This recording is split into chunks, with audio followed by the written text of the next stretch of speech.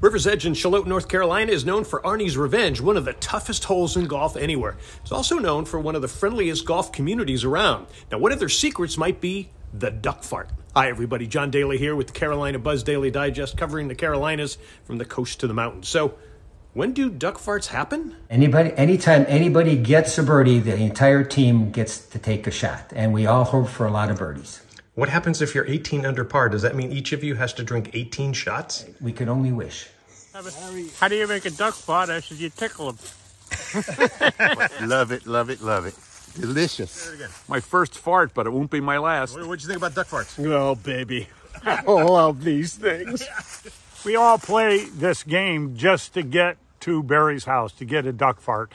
Now, Jeff is talking about the duck fart master, Barry Saunders, who discovered the recipe on a duck hunting trip.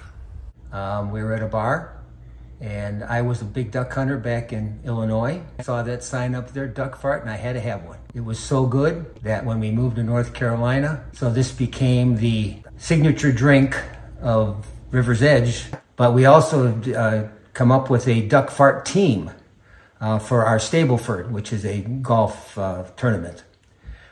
4 members. We all have duck fart shirts, hats, towels, ball markers, and drink cups. And that's the name of our team, and it's become quite well known here at River's Edge. Even people that aren't on the team, if we have an outing, they come looking for a duck fart because it's become quite well known here at River's Edge. I usually bring a thermos of duck farts because everybody comes up to the table and say, "Where's my duck fart?" But here's the great thing about the community at River's Edge. Also very nice about it, a number of the golfers will bring me a bottle now and again of something because it's not cheap to make 24 duck farts for a Saturday, every Saturday. All right, so what's in a duck fart? Well, 1/3 Kahlua, 1/3 Bailey's, 1/3 Crown Royal. It's great with coffee or even over ice cream. Cheers. Need to get the word out about something in the Carolinas?